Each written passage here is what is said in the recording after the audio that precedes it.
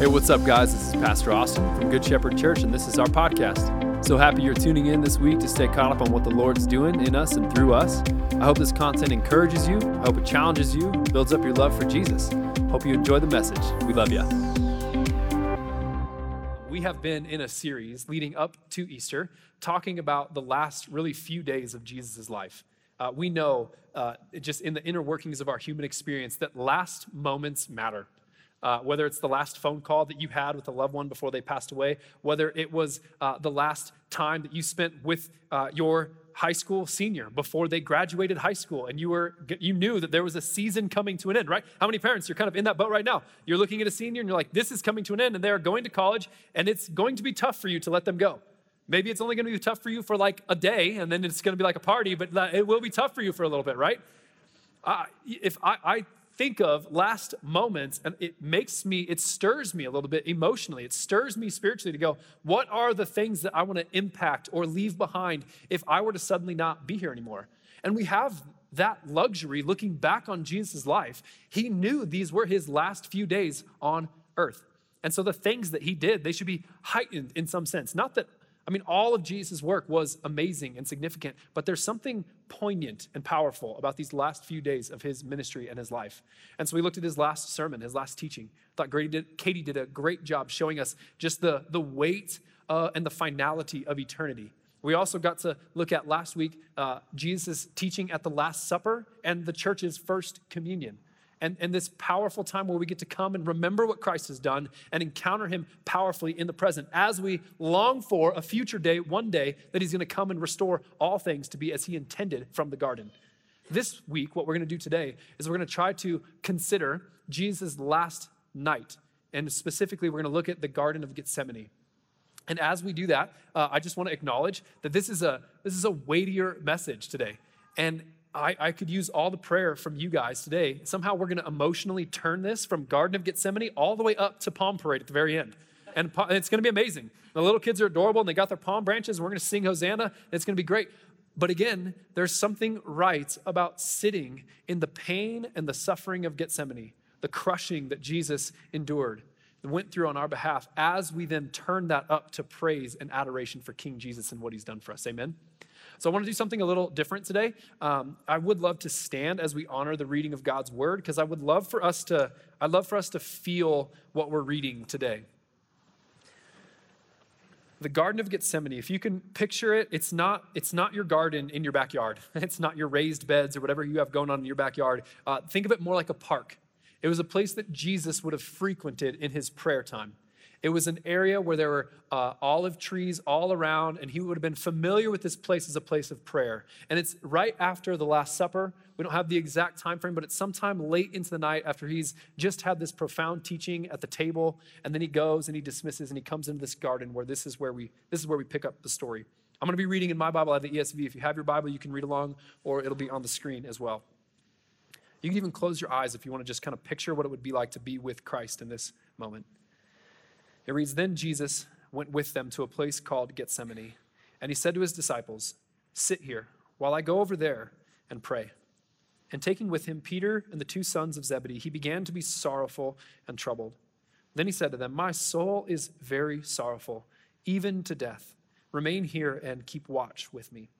And going a little further, he fell on his face and he prayed, saying, 'My Father, if it is possible, let this cup pass from me. Nevertheless, not as I will, but as you will.' And he came to the disciples, and he found them sleeping. And he said to Peter, 'So could you not watch with me 1 hour? Watch and pray that you may not enter into temptation. The spirit indeed is willing, but the flesh is weak.' And again, for the second time, he went away and prayed, 'My Father, if this cannot pass unless I drink it, then your will be done.' And again, he came back to his disciples, and he found them sleeping, for their eyes were heavy.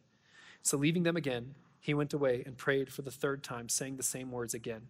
Then he came to the disciples, and he said to them, 'Sleep, take your rest later on. You see, the hour is at hand, and the Son of Man is betrayed into the hands of sinners. Rise, let us be going. My betrayer is at hand.'" This is the word of the Lord. You can go and have a seat. So we have just this weighty moment here where Jesus is bringing some of his closest friends with him into this garden called Gethsemane. Gethsemane literally means the olive press. It is the crushing place. It is where olives would have been pressed and squeezed so that oil could be released for the use of somebody else, for the benefit of somebody else. And metaphorically, that's exactly what we have with Jesus beginning to enter into the final moments of his life. This is really when the crucifixion begins sort of here in Gethsemane, where he begins to feel the reality and the weights of everything that is about to unfold for him over the next several hours. He's beginning to be sorrowful even until to the point where he feels like he's going to die. Literally, if we read Luke's version of this, you can read it in Luke 22. It says that Jesus became so overwhelmed with emotion, so overwhelmed with sorrow, that an angel of the Lord had to come and minister him because he almost didn't live through this part of the story. He was crushed. He was so filled with this anguish and this torment that he actually began to weep so heavily that he produced drops of blood out of his very own skin. Now, I've said this before, I've had good cries and I've had ugly cries, but I have never had bleeding out of my face cries, right? This is anguish, like the epitome of it.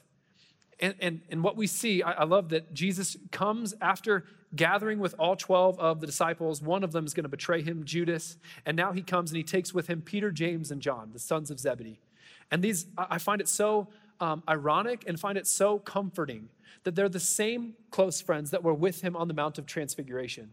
Because theologians will actually come to this part of the story and they will wrestle so much with Christ's humanity because of his aversion to pain, that they'll miss sometimes his deity. But the same 3 disciples that he called with him into the crushing place were the same 3 that were up on top of the mountain of transfiguration with him. When they saw him as close to his fully God form, they got to see him in his fully human form because he is both God and man pressed into one person, walking the streets of this earth, walking the streets of Jerusalem, frequenting the Garden of Gethsemane. He goes to Gethsemane, and Judas probably knows at that point that that is where he's going to send the Roman officials to arrest him because he was so familiar that Jesus would have been up in the morning early before the sun broke. This is where you could find him praying. He knew that he would be here. Jesus is not trying to escape his arrest in any sort of way. He walks right into his betrayer's hands, knowing that this is exactly where Judas is going to betray me. And the weight of it all just seems to fall on him in a moment. It's crazy to me that Jesus walks his whole ministry, walks his whole life, knowing that this moment is coming. Yet for some reason, in this moment specifically, the emotion becomes overwhelming to him. I love just the word picture of that idea, overwhelming. I think of Mr. Incredible in the original Incredibles. Y'all seen that movie, right? You don't have kids in your house? That's okay. Let me tell you what happens. Mr. Incredible, right? He runs and throws people through walls, and he's unstoppable, force of just brute strength, right? And then he's running out to get that secret little code and that little platform and that underground little layer situation, right? And that black ball hits him, and it becomes sticky, and he can't get it off of him. And then there's all these balls that come, and they start peppering him, and he's just, the last scene, right, is just this black caving in. It's this idea of just being completely overwhelmed, completely overrun, unable to move, paralyzed with what you're wanting to do, trying to do. None of it matters because of the press that's happening from the outside in. And some of you feel this exact way in your life right now, where just the weight of it all has you even wondering how you're going to get out of bed the next day. Whether it's the fracture in a relationship with somebody that you love, whether it's something that somebody else has done to you, some act of injustice done towards you, or whether it's the loss of a loved one, a diagnosis you can't comprehend, a situation, a circumstance that feels insurmountable. And the weight of all of it emotionally, the weight of all of it spiritually in your soul is just so crushing that you just feel paralyzed, unable to do anything else. And that's this moment that Jesus is having, where he's so overcome with sorrow. Even though just chapters before this, it says that Jesus had his face set like flint towards Jerusalem. He knew he was going to Jerusalem to die, but now all of a sudden that it's starting to unfold in front of him, he begins to just cave. He begins to buckle. He begins to ask, God, if there's any other way, would you let this cup pass from me? Yet, not my will be done, Lord, but yours alone. Jesus, I want to ask the question this morning, what is it that Jesus is going through here specifically? Because all of his life he predicted of this moment, and yet on these pages, in these few scriptures here that we read, all of a sudden now Jesus is in a totally different emotional spot than where he was before when he talks of his crucifixion. So what's going on? And then I want to ask what we can learn from what Jesus endured. It's important for us to understand the meaning of grace when we look at the Garden of Gethsemane. Because I think all too often what we do as Christians is we define grace in maybe a circumvented kind of way where we say it is God simply turning a blind eye to our sin. And certainly we have passages where we see that God has cast our sin. Once we put in our faith in Christ, God has cast our sin now as far as the east is from the west. But what we can't do is we can't cheapen that grace to say that God is just turning a blind eye and pretending like we never did anything wrong. That's sometimes, I think, how we understand the grace of God. In Romans 3:23, we're all familiar with the first part of this verse. It says, "For all have sinned and fallen short of the glory of God." The term there for fallen short is literally like if I was an archer and there was a target sitting over on that wall and I drew an arrow and I released it. The mark that I'm supposed to be hitting, the target that I'm supposed to be hitting is God's perfect right holiness that he has planned for my life. But as I draw that back, as I release my life, as I follow through to try to live up to that standard, all of us have fallen short. None of us have hit the mark. All of us have gone astray in some way. All of us have rebelled against God's good, right ordering of the universe in some way. He's provided us gifts and we have neglected him. He's called us to do certain things and we've been disobedient. He's called us not to be certain things while we've gladly participated in those things that he said, this will only lead you to death, and we turn a blind eye towards him and we follow along anyways. All of us have fallen short of God's standard of perfection. Every single person in this room. And what we can't miss when we say that is then we go to the next verse and we say, and we are justified by his grace as a gift. I think if we read that, we don't notice there it's a comma and it's not the end of a sentence. But if we read that and we think that God's grace to us is just that he forgives our sins. Praise God. And he doesn't hold us accountable to our past. And we just say, oh, God turned a blind eye. What that would potentially do is render God completely unjust rather than seeing him as rightly just. Because if you think about it this way, if I was guilty, or if somebody standing on this stage here was guilty of rape, and they had stolen something so innocent, taken something so beautiful, so pure from another person, and they had stolen that from him, and we say, well, God forgives that person. He just turns a blind eye to their sin. Is that just at all of our God in heaven? No, because the victim of that sin is still sitting there dealing with all the ramifications of that sin. And so to say something like God has just turned away from our sin, not to see it anymore, without understanding that it's not just this free pass, it's a free pass that came at the cost of something else. So instead of diverting the punishment that was due to our sin, it got diverted to another direction, that is on the cross of Jesus Christ. This is what we have to understand. You read the rest of the sentence, it says, through the redemption that is in Christ, whom God put forward as a propitiation. Don't be afraid of that word. I Googled it this week. You can Google it this week. It's just a payment for our sins. It's this atonement theology that we understand, just like the Passover lamb. The angel of death did not pass over the Israelites' household just because he felt like it. It was because he could see that a sacrifice had already been made, that blood was already on the doorpost. In the same way, Jesus, our propitiation, he is the payment. He is the one who takes, he is the one who absorbs all of the punishment, all of the suffering that is due to the sin in this world. God does not turn a blind eye to sin. Rather, he pours out the punishment on Jesus Christ. And that's why Isaiah can articulate for us that it was the will of the Lord to crush him, so that the releasing of the crushing would be so that there would be many offspring in his name. So Jesus, in this moment in the garden, is the olive being crushed. And what's being released is this oil that is now preserving, that is now saving, that is now lighting up our hearts to have faith in him so we can take hold of the promise that he has for us, which is perfect righteousness in his name. Because what we have when God crushes Jesus on behalf of our sin, what we have is we now have the perfect righteousness of Christ given to our name. So that we're declared innocent and we're declared perfect, not by God turning a blind eye to sin, but by taking that punishment and putting it on the cross of Jesus Christ, by Jesus willingly laying his life down so that we can be declared innocent in his name. Because look at it as it keeps going in Romans 25 and 26. It says, this was to show God's righteousness because in his divine forbearance, he had passed over former sins. It was to show his righteousness at the present time so that he might be just and the justifier. Jesus in a moment, God in a moment is perfectly just in upholding the payment for sin, but he's also willingly laying down his life to be the justifier of those sins. This is amazing This is the gospel. This is the beauty of what we come in here and sing about and gather for. It's because our sin has been nailed to the cross of Jesus Christ. And those who are faithful, following after him, loving him, we have been declared free in Jesus' name. Amen?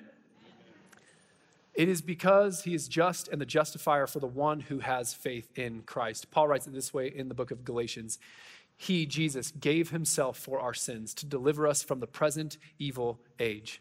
We are all blinded by the God of this age. We're all caught in this present evil age, but he gave Jesus to deliver us from the present evil age according to the will of our God and Father. When the Apostle John writes about what Jesus did on the cross, he says this is love. Let me define love for you. Love gets so jacked up in our modern definitions of how we use it, but John says, no, this is love.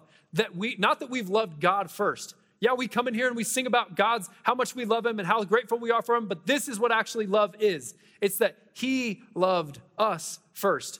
Our love is simply a response to the love poured out by the Father in Christ. And so our love just says, God, let me be a reflection of what you've already done. It is not that we have loved God, but that he loved us and sent his son to be the payment for our sins, the propitiation for our sins.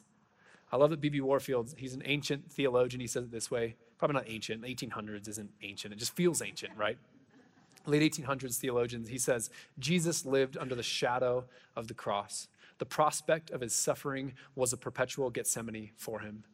Jesus knew that his whole life was to point to be anchored in this moment where he would give his life as a ransom for many, the payment for many, to set those who would come to him in faith free from the bondage and captivity of sin, free from the bondage and captivity of this present evil age. This is Jesus. This is why we celebrate on Easter Sunday, because he's paid it. He's paid the bill in full. And now the righteousness that sat on his shoulders now rests on us. This is why Jesus in this moment is so filled with agony, because he's feeling the payment for all of our sin, past, present, and future.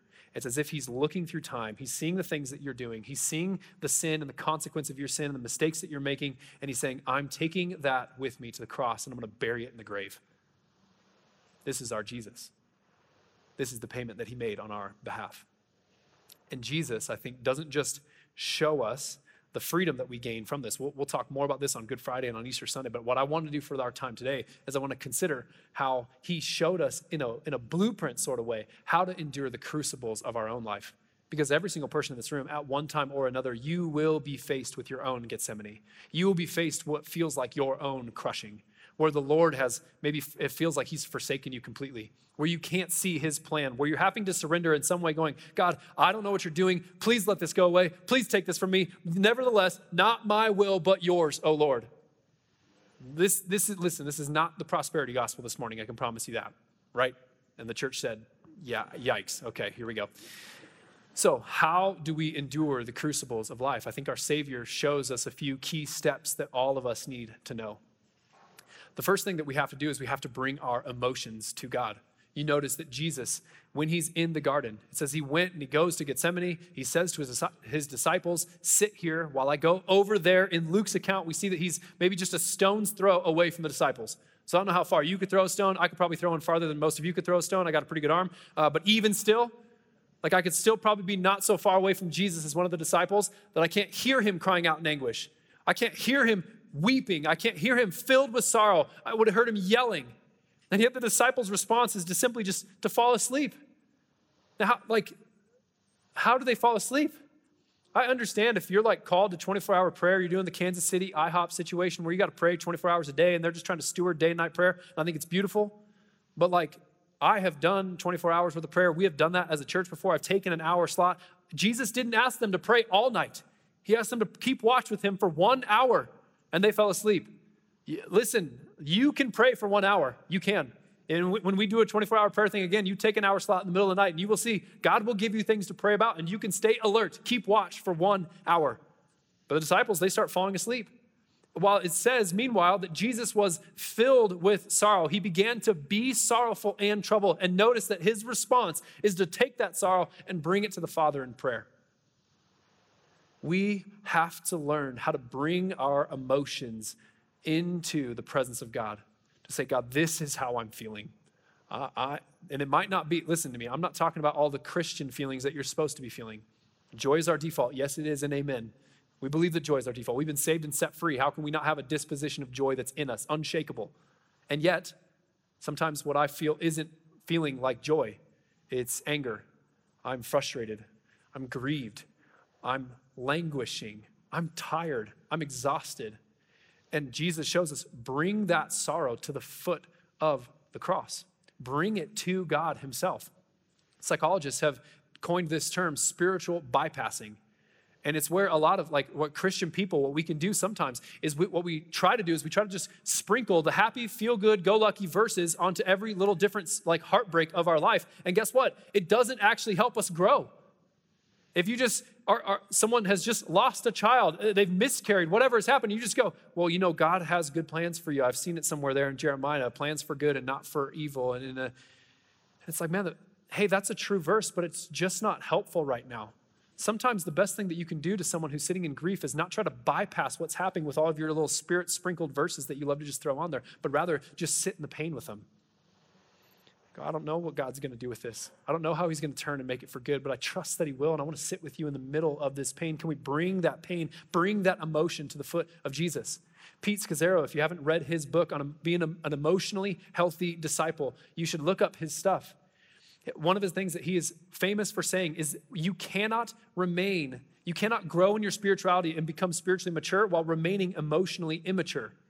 And we think of emotional immaturity as just like, oh, well, if I'm emotionally mature, then I'll just have a disposition like Tigger and I'll just be happy all the time. That's not what he's talking about.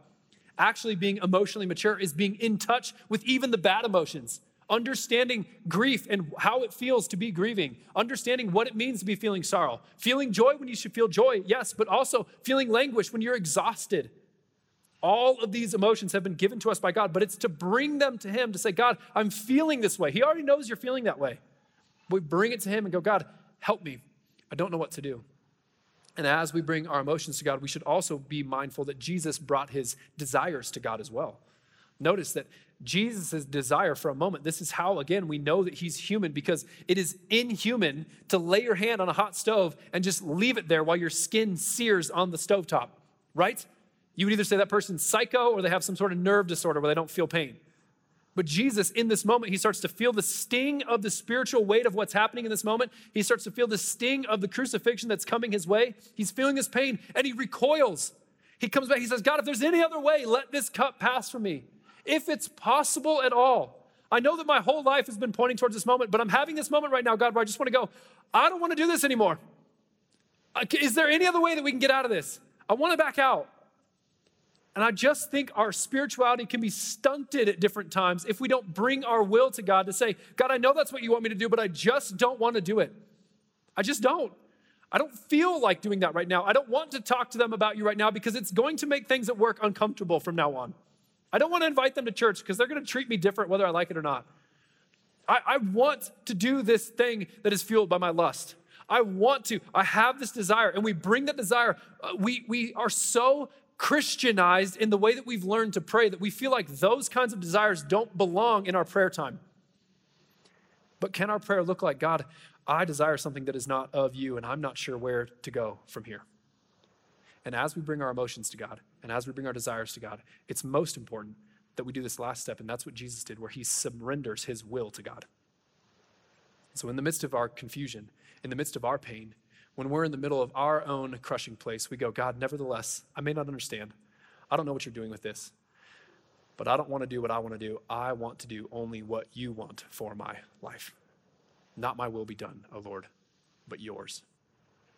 And when we do that, when we bring our emotions and our desires and we submit our will to the feet of Jesus, what we will find is that it's not that he's just going to deliver us instantly from the crucible that you're facing. You still might feel the crushing. The cancer diagnosis may not come back as remission. The person may not live through the diagnosis they've been given. The relationship may not mend and come back together perfectly. I cannot promise you today that following after Jesus is going to make all the difficult parts of your story go away. But what I can promise you today is that the pain will always, if you let it, it will deepen your trust in Jesus. And that's the most important thing that he could give to you. It's the most important thing that he could give to you. Is a deeper trust and a deeper understanding that we don't serve a God who is distant from pain himself, but rather he stepped into the brokenness. He stepped into the pain to take the crushing so that we don't face any temptation that he didn't face himself personally. We don't follow a God who's unrelatable. We don't follow a God who's distant. He chose to live out the human experience so that when we're grieving, when we're feeling lonely, when we're despaired, we know that Jesus went through it all first, and that we know will comfort us, will meet us in the middle of our own pain, because God is not leaving us. He's not abandoning us and forsaking us, but rather he's walking through it himself personally. I think one of the biggest temptations that Jesus faced in this part of the story, right? Like we give all the press to Jesus facing the devil, being tempted in the desert, right? And yeah, I think the craziest part of that whole story is it ends and Jesus has been fasting for 40 days and the next verse says, and he was hungry. It's like, well, yeah, understatement of the year, right? If I don't eat for 12 hours, I'm hungry. You know what I'm saying? He fasts for 40 days and he's hungry. He's tempted with bread. He's tempted with power. He's tempted to get out of all this different situation. But I think one of the greatest temptations that Jesus faced is when he's on the cross and they're mocking him, crying out, you saved others. Can't you save yourself? And what's the truth of that question? He absolutely could have saved himself. He said, don't you think I could just call on my Father who's in heaven and he would send legions of angels down to rescue me right now? He has this temptation laid before him. Jesus, why don't you just get down and short circuit everything that you have tried to accomplish thus far? Why don't you just come down for the cross and then we'll believe you? And I think it's the great temptation of every middle-class American churchgoer today, that one of the biggest fights that we as believers are going to face is to step ourselves down from our own cross and to try to save ourselves from our own situation, instead of letting the pain, the crucible, the crushing do its work so that we might desire him more deeply. And I wish I had better news for you this morning. I wish I could stand up here with integrity and say, God will make you wealthier if you just give, and God will give you health if you would just do this. But that's not the God that we serve. The God that we serve says, even though you walk through the valley of the shadow of death, you won't fear evil because I will be with you.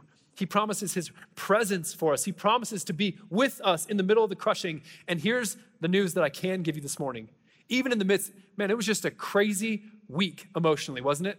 I have kids in our school system here in Thompson School District, and on Wednesday morning, we hear about what's happening at Loveland High, and it seems like complete chaos, complete brokenness. I don't know what's going on. And then we see on Friday morning that there is now no school over at Res, and there's no school over at LCS. And I'm sitting there going well, do we send our kids to school today? And as I'm trying to explain to my 11 and 9 and 5-year-old, I'm trying to explain, there's these threats, but they're not really substantiated. But there's these things that could happen. I don't have anything to offer them other than, and even if something terrible does happen to you, you have hope in Jesus Christ that he has a forever promise to you. I can't promise that this life is going to be easy. I can't promise to you that this life is going to be free from pain. In fact, I can guarantee the opposite. It's going to be like hell some days. It's going to be like you're being crushed some days. But the guarantee from our Savior, Jesus Christ, who walked through the Garden of Gethsemane, compelled only by love itself, loves you and he cares for you. And even if your life falls apart tomorrow, he has an eternity secured for you in heaven, where you're going to be free of sickness and pain, free from the penalty and the consequences and the shame that comes with sin. He has guaranteed for you this life where he's going to restore all things to make them as beautiful and perfect as he intended them to be. It doesn't guarantee that the crushing from today is going to relent. But Jesus has showed you how to get through it. And he showed you that he will always be near to you in the middle of it. He promises to be near to you in the middle of it. I don't know what the crushing looks like for some of you, but I just look at the agony that Jesus faced in this moment, where he's so distraught, an angel has to come pick his face up. The God of the universe has his face buried in his own mud and dust, lifting him up and strengthening him for just another moment so that he can make it to the cross where they crucify him and they kill him. He was abandoned by his friends. Those that had pledged to follow with him even unto death, they'd left him, they'd forsaken him. He was all alone, sitting by two people that were complete strangers while he died, so that you could know that those who are putting their faith in him will be with him together in paradise, as he says to the thief. Jesus says, John 10, I am the good shepherd. The good shepherd lays down his life for his sheep. For this reason, the Father loves me. That verse makes me more and more grateful for our name all the time. Sometimes I can get a little ungrateful for the name Good Shepherd because people think we're Lutheran or we're Catholic. I don't know how to explain it to them, but it's like, you know what? No, we're just a John 10 church. You know what I'm saying? Following after the Good Shepherd. And the Good Shepherd lays down his life for the sheep. He lays it down for his sheep because he cares for them, because he loves you. He gave his life up for you because he cares so deeply about you, your whole person. He says, for this reason, the Father loves me, because I lay down my life that I may take it up again. Nobody takes Jesus' life from him, he says, but I lay it down on my own accord. I have authority to lay it down, and I have authority to take it up again. This charge I have received from my Father. The author of Hebrews writes it this way. It says, looking to Jesus, who is the founder, the author, the perfecter of our faith, who for the, what's that word? Joy. Just doesn't make any sense with the story we're reading today, does it? It says, for the joy set before him. Why is there joy set before him? Because he knows that in his crushing, he will create a whole new family on this earth. He will have a whole new, different set of brothers and sisters, thousands of years from the time that he gave his life, sitting in this room today that love him and that he loves deeply. And so for the joy set before him, he has these faces in mind. You look around this room, he has these people in mind and the relationship with them. The beauty of being with them, that is the joy that's set before him. And it's the joy that's set before him. That was how he endured the cross, despising the shame, and is seated at the right hand of the throne of God. So how do we get through our suffering? It goes on to say, we consider him who endured from sinners such hostility against himself, so that you may not grow weary or faint-hearted. If you are weary this morning, if you are faint this morning from whatever life is pressing in on you, my only invitation is to consider this. Jesus endured it with you. Jesus endured it before you. He invites you to look at him while you press on through your suffering. In your struggle against sin, you have not resisted to the point of shedding blood. Band, you can come on up. We'll get going to the Palm Parade. Because here, I just heard like a chuckle because it's like, man, how do we tie these two thoughts together? We're about to watch adorable cuteness roll through this room while they wave palm branches in the hand, right? And it's a song that we're going to sing, and it's this thing we do every year where we just sing out Hosanna. Hosanna, that word, what it means is God save us. God save us. And so here's my invitation to you. If you're in the crucible of life right now, sing out Hosanna. Ask God to deliver you. Pray that he would save you. Cry out to him and ask him, because guess what, church? He loves you. His love for you was the only sustaining force through Gethsemane. It was the only thing holding him up to the cross. It wasn't the Roman nails. It was his love and care for you. It was his vision for your life, your relationship that he would have with you. We have a Savior that paid it all so that we wouldn't have to. That's the good news this morning. And we could sing about that until our vocal cords give out. We could sing about that all day long because Jesus has made a way. Jesus has made a way for us to be right with God, and that is worthy of our worship, isn't it, church? Yes. And I want to pray before they come in here, before we get to see their beautiful little faces. Can we ask the Spirit of the living God to meet us in the midst of our pain right now and to help turn our pain, our sorrow into worship? Jesus, Holy Spirit, won't you come? We just ask that you'd be in this place today. God, would you minister to broken hearts? Your word says that you are near to those who are brokenhearted. And so, God, would you come? Would you lift our eyes up, even if it's just for a moment, to see your beauty, to see your glory, to marvel at your salvation? Jesus, we love you. Jesus, we love you. Thank you that we get to celebrate your resurrection every single day. Thank you that we have been called into resurrection life. Thank you that we get to experience and we get to live into the hope and the promise and the security of your future that you've promised to us, Jesus. We love you and we worship you today. It's in your name we pray.